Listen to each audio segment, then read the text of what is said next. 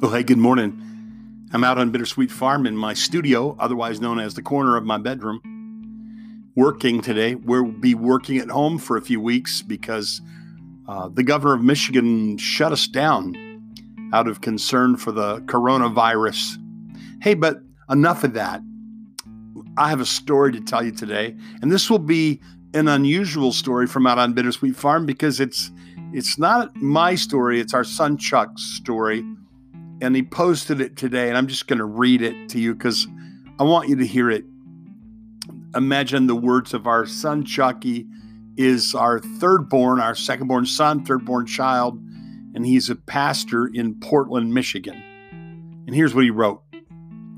I was at the gas station a few weeks ago paying, and the man working the cash register was very rude. I went to put my card in the chip reader, and he yelled at me, "Not yet.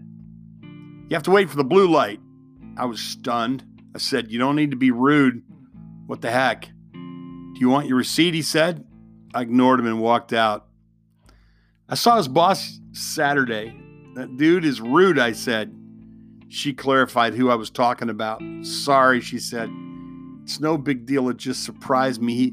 He may be taking his personal life out on you," she said.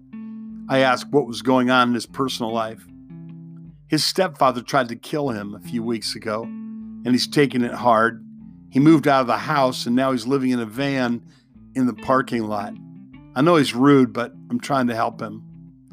I walked out of the parking lot, and she wasn't lying there. In an old rusty van he sat, his van at idle, trying to keep warm.